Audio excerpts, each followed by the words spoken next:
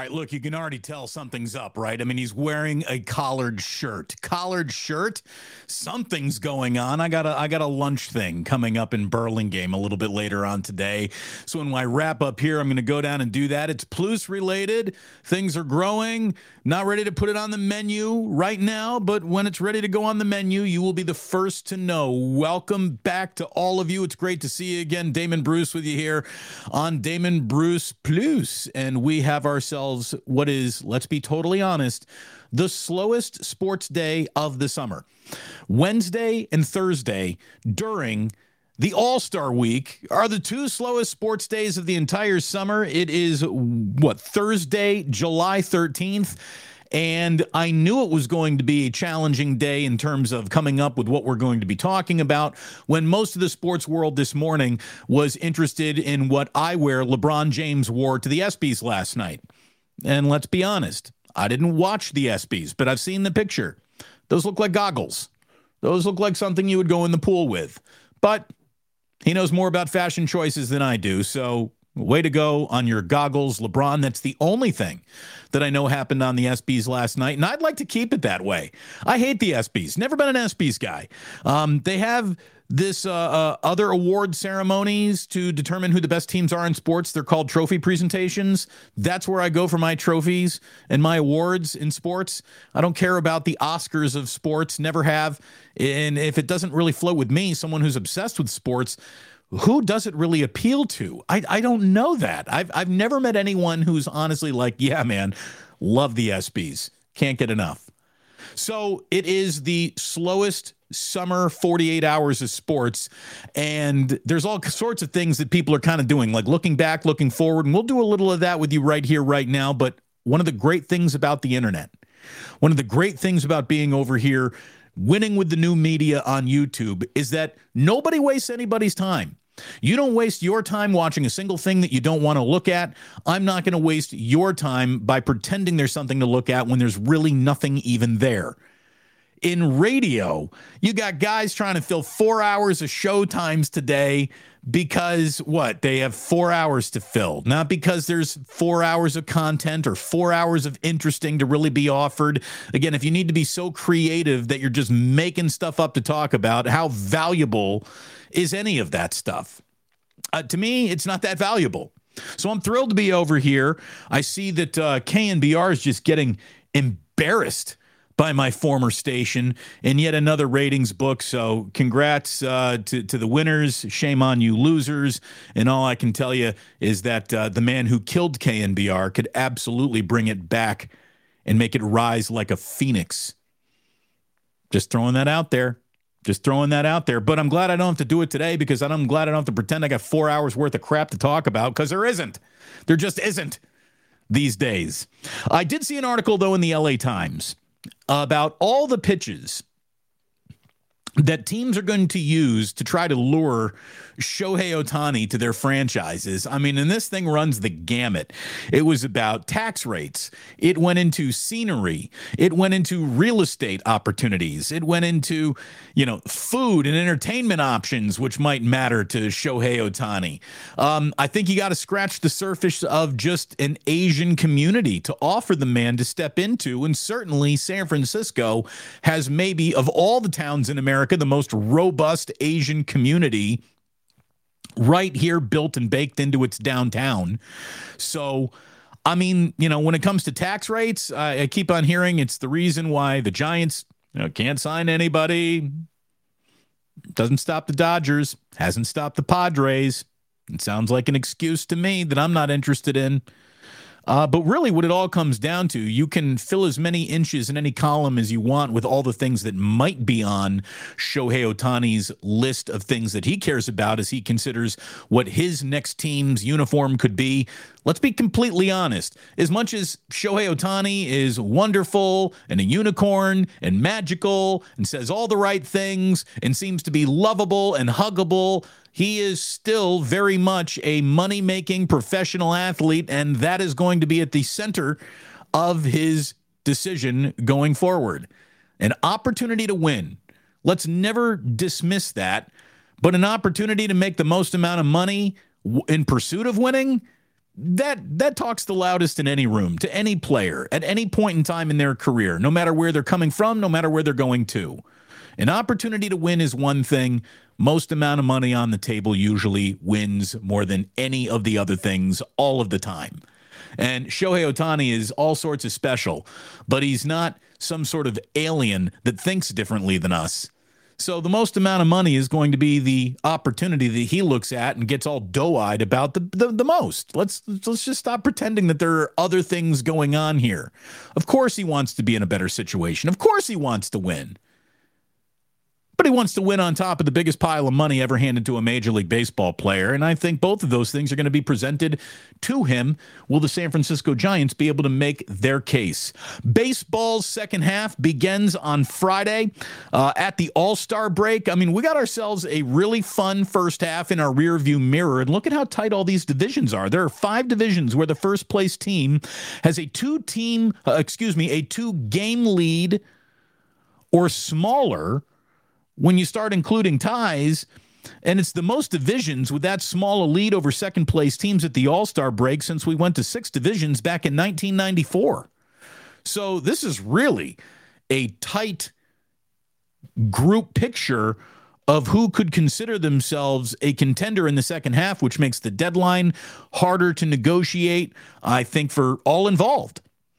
The Braves are running away with the National League East, and it doesn't look like they're going to be cooling off anytime soon, and it doesn't necessarily look like another team in the National League is going to be running them down anytime soon. The Braves are just loaded. They're very, very good. The Rays got a 2-game lead over the Orioles in the American League East. The Guardians got a half-game lead over the Twins in the AL Central. The Rangers have a 2-game lead over the Astros in the American League West. The Reds got a 1-game lead over the Brewers in the NL Central. I mean, nobody had the Reds sitting on top of the National League Central at the All-Star break. No one. And there they are. The Dodgers and Diamondbacks tied atop the National League West. The Giants are just 2.5 games out. The Padres will be heard from, I'm guessing, at some point in time in this second half. So a very exciting second half seems to be setting itself up for us. There's no doubt about it. The Giants need to open quickly and be right on the money as soon as they break from the starting gate. With a 3-game series at Pittsburgh starting Friday. By the way, that's on Apple TV.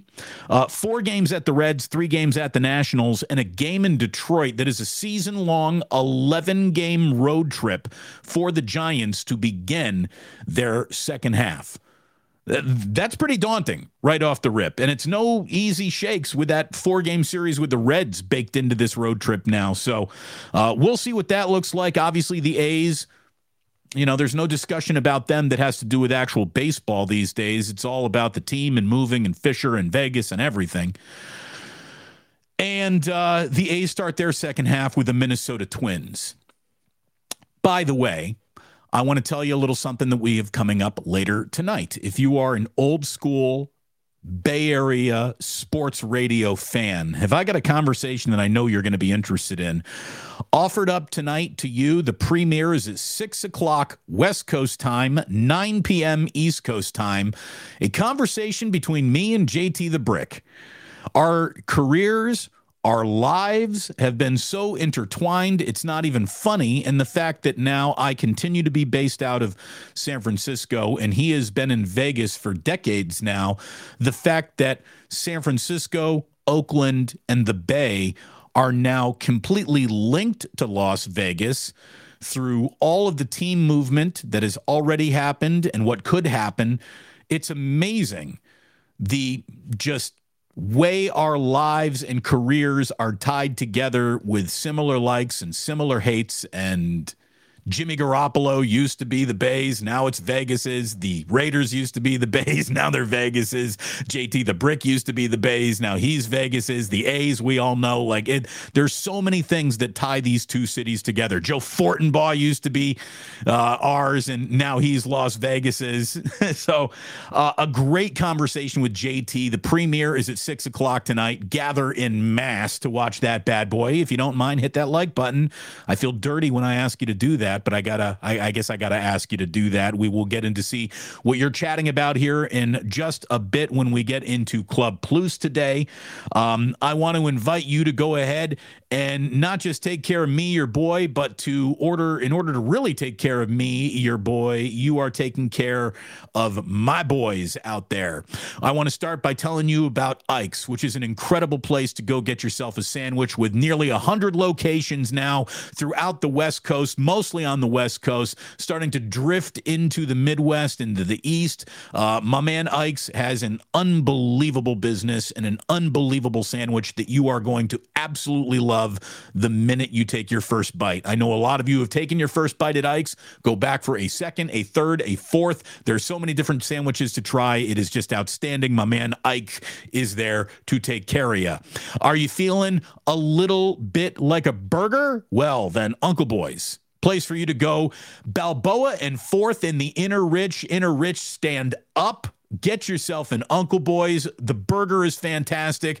I like the fries. I love the onion rings. And let me tell you right now, don't you leave without an order of lumpia. That's going to make you a very, very happy camper when you take your Uncle Boy's and you get home to enjoy it while you are enjoying, let's say, the premiere of Vegas to the Bay with Damon Bruce and JT the Brick tonight on YouTube at 6 o'clock. We've also got to let you know that there is no better nightcap than the ones that are served up from bottles of blackened whiskey by Metallica. Oh, it's just great. I got to thank my father-in-law, Tom, who today sent me a picture. He was at Bevmo this morning. He picked up a bottle of blackened, sent me a picture, said, supporting the product. Thank you. Thank you. I thank you.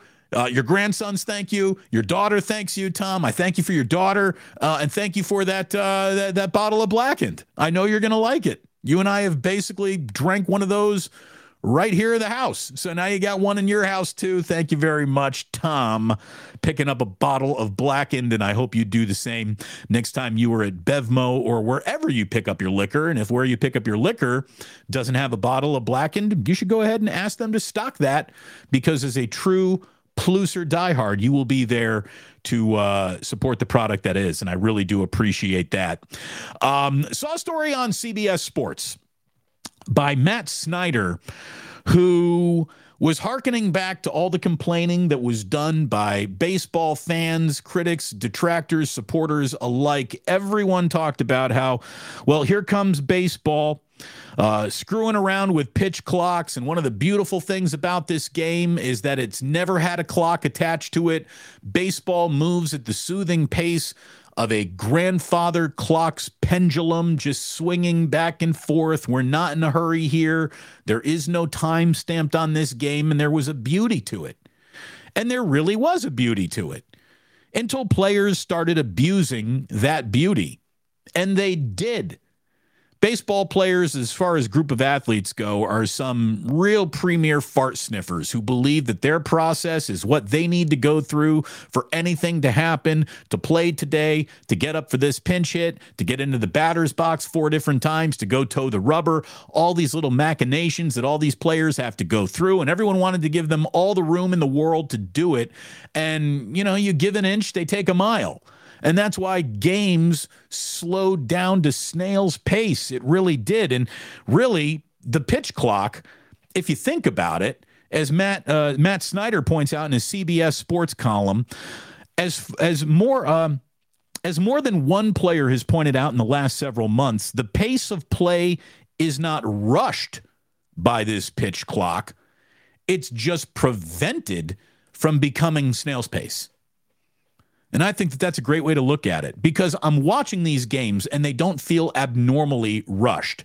At no point in time did I think, with the pitch clock winding down, geez, this pitcher is really at a disadvantage. They don't have the time that is required to gather themselves in between pitches and face this, next at bat with the best possible stuff, because they're being rushed into it. Never once have I felt that way.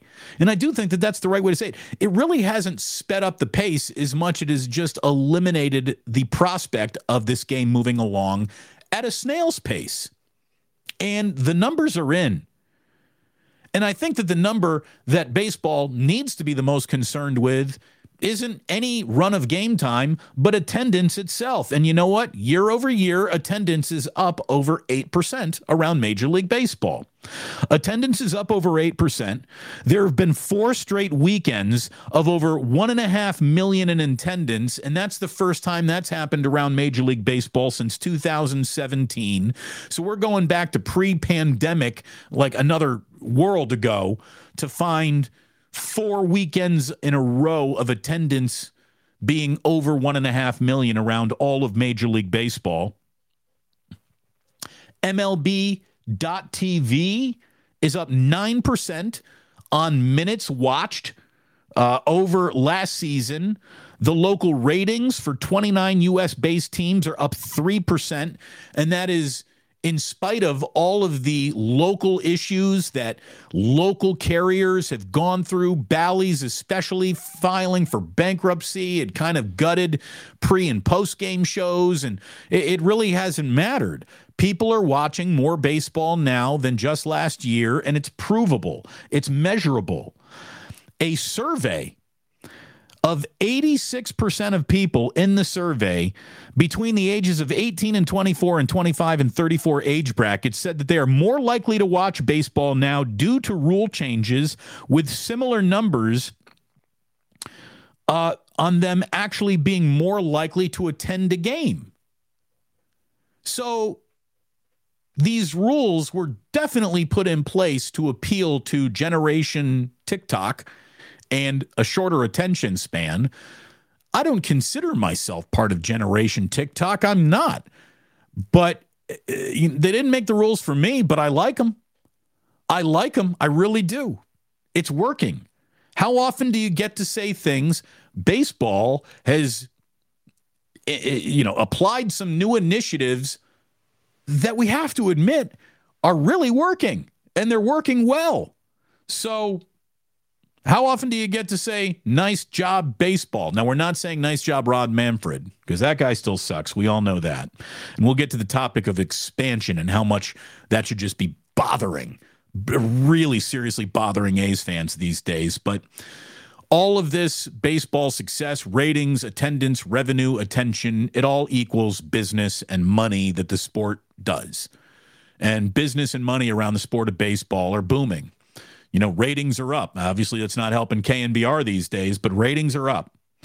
You want to talk about money in sports, though? We're about to get a huge story served up to us in the next 2-3 weeks max here in the Bay Area, because Nick Bosa is about to get paid through the nose to continue to play for the San Francisco 49ers. Training camp begins at the end of the month, late January.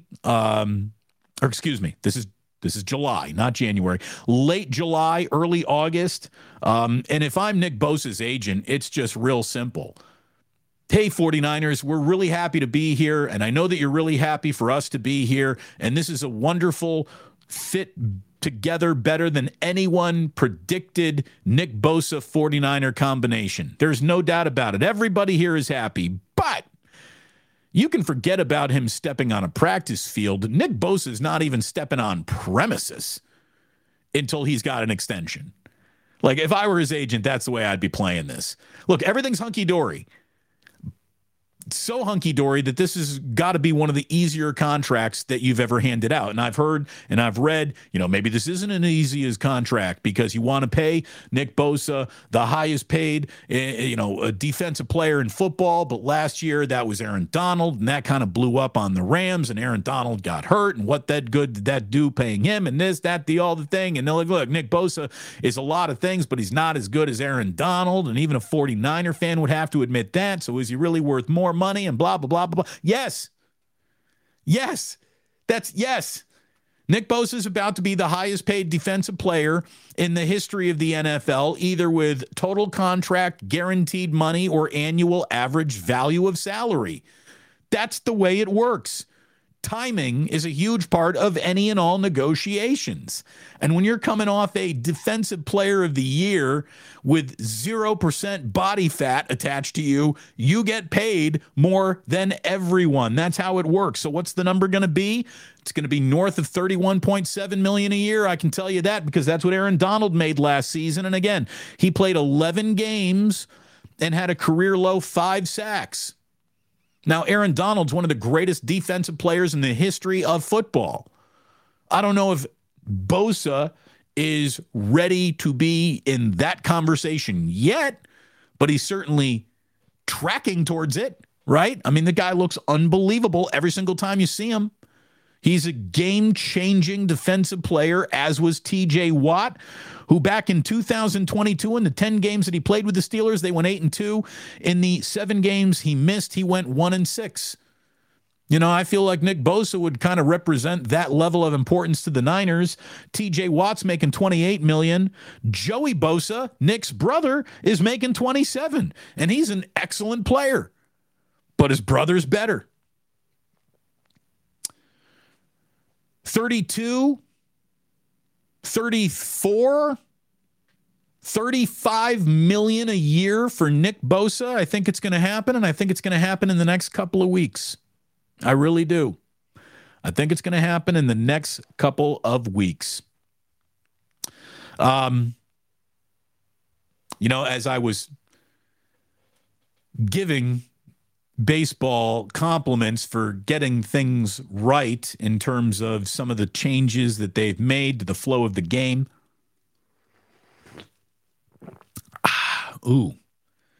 Sip of the day candidate. The topic of expansion around Major League Baseball just doubles the insult of the A's moving to Las Vegas, if indeed that does happen. You know, there was an article that said, look at all these markets that could possibly get a major league team. Nashville, Charlotte, Salt Lake City, Montreal, Portland, among the leading candidates. Well, look, the only reason why Las Vegas isn't on that list is because the A's are cutting the line of what would have been clearly the number one place to put an expansion team in Major League Baseball. It's just, the whole thing is just sickening. It really is. I mean, we've covered this ground over and over and over again. The website, The Field of Schemes, I saw an article there just about how, you know, you can hear Rob Manfred talking about how the A's have officially begun relocation applications and all this stuff, and the process has officially begun. Look, the process of the A's relocating has officially begun no fewer than 8 to 10 times. This thing officially begins and nothing officially happens all the time. And I still, even though so many indications are pointing in the direction of this time it's for real, this time it's about to happen, I don't know if I believe that. And I just want to take right out of the Field of Schemes article about this that writes, the laundry list of hurdles that Fisher still needs to clear before he can move a team to Vegas include convincing 3/4 of other major league owners that swapping Oakland for Vegas is a good deal for the league, and then coming up with around $1.1 billion in their own funding to go along with the $600 million that Vegas is going to give them in tax kickbacks. And then they have to figure out the logistics of building what Field of Schemes called the Enormo Dome on a tiny 9-acre site. And they need to evade the public referendum that Nevada Teachers Union is preparing apparently to throw at the A's themselves. If any of those steps go awry, it's certainly possible to imagine John Fisher reapproaching Oakland. I mean, after all, this is a guy who has announced a binding agreement on one Las Vegas site only to switch to another site not even a month later. So anything is possible. And we certainly know that anything is possible when it comes to these guys screwing it up. So, you know, it hasn't even begun, which means it ain't even over. And the story that never ends, which feels like it has begun to officially now end, really still hasn't. And Rob Manfred seems as feckless and clueless as John Fisher and Dave Cavils. So the three of them together could be the triangle of dopes that don't get this done after all. I mean, wouldn't it be amazing if other major league owners just said, nah, we see the fertile soil that is Las Vegas, and we don't want to give it to farmer John Fisher, who ruins every field he touches.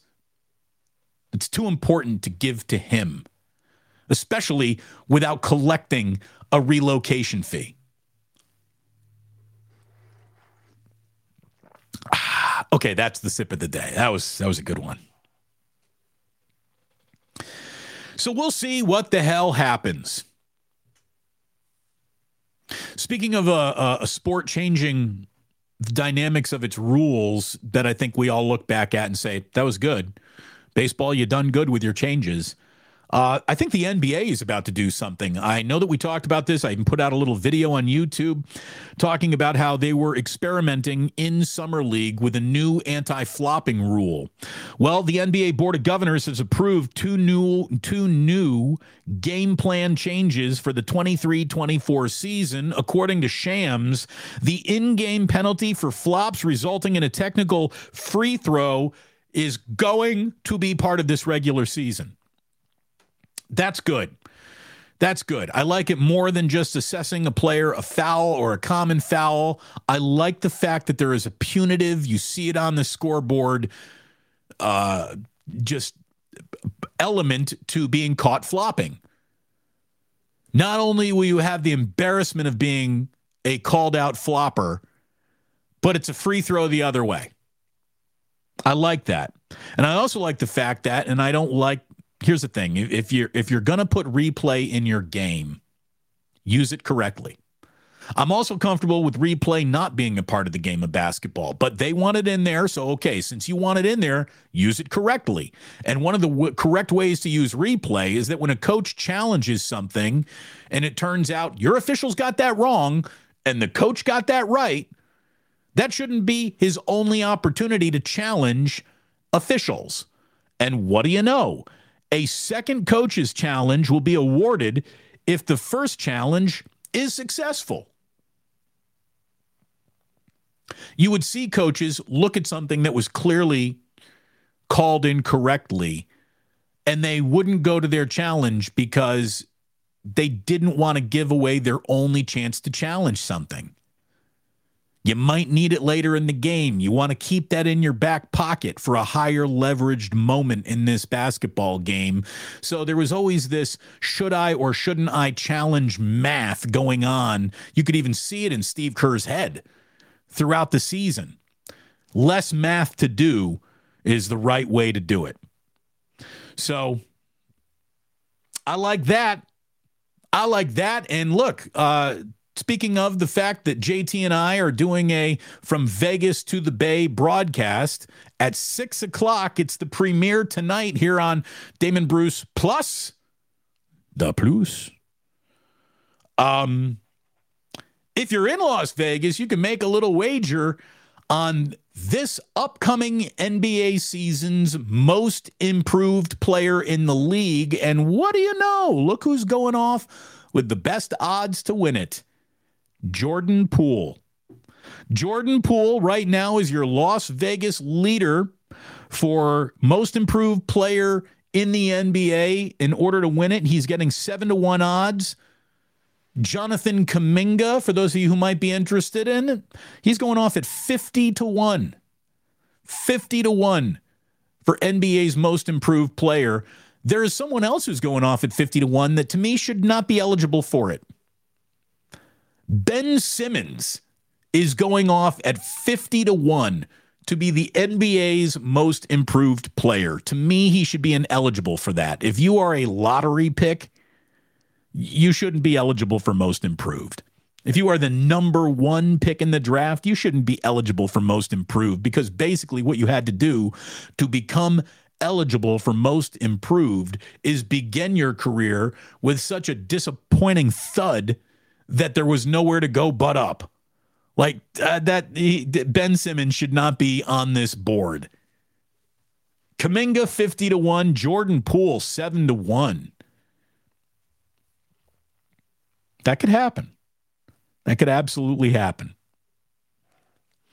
What could also happen is you sticking around to enjoy a little Club Plus. It's right around the corner, but I promised you we would never waste your time. We would never pull you into empty minutes of broadcasting just to fill time. We'll be back here tomorrow. I know that you're dedicated and loyal enough to hopefully be back here tomorrow yourself for a final show on a Friday this week. So that is around the corner, as is Club Plus, which means if you're listening on the podcast, there's nothing left to do but encourage you to keep an eye on my YouTube channel for the premiere of Vegas to the Bay with yours truly and JT the Brick. We talk an awful lot about Bay Area radio and how we started out here the first time we met down in the studios of KNBR 1050 at the time. So an awful lot of memory lane to go over for you diehard Bay Area sports talk radio fans with me and JT the Brick premiering at 6 o'clock on my YouTube channel, Damon Bruce Plus. But if you're just listening to the podcast, I say thank you so very much for doing so. And please do remember that sports don't build character, they reveal it. And like that, he's gone.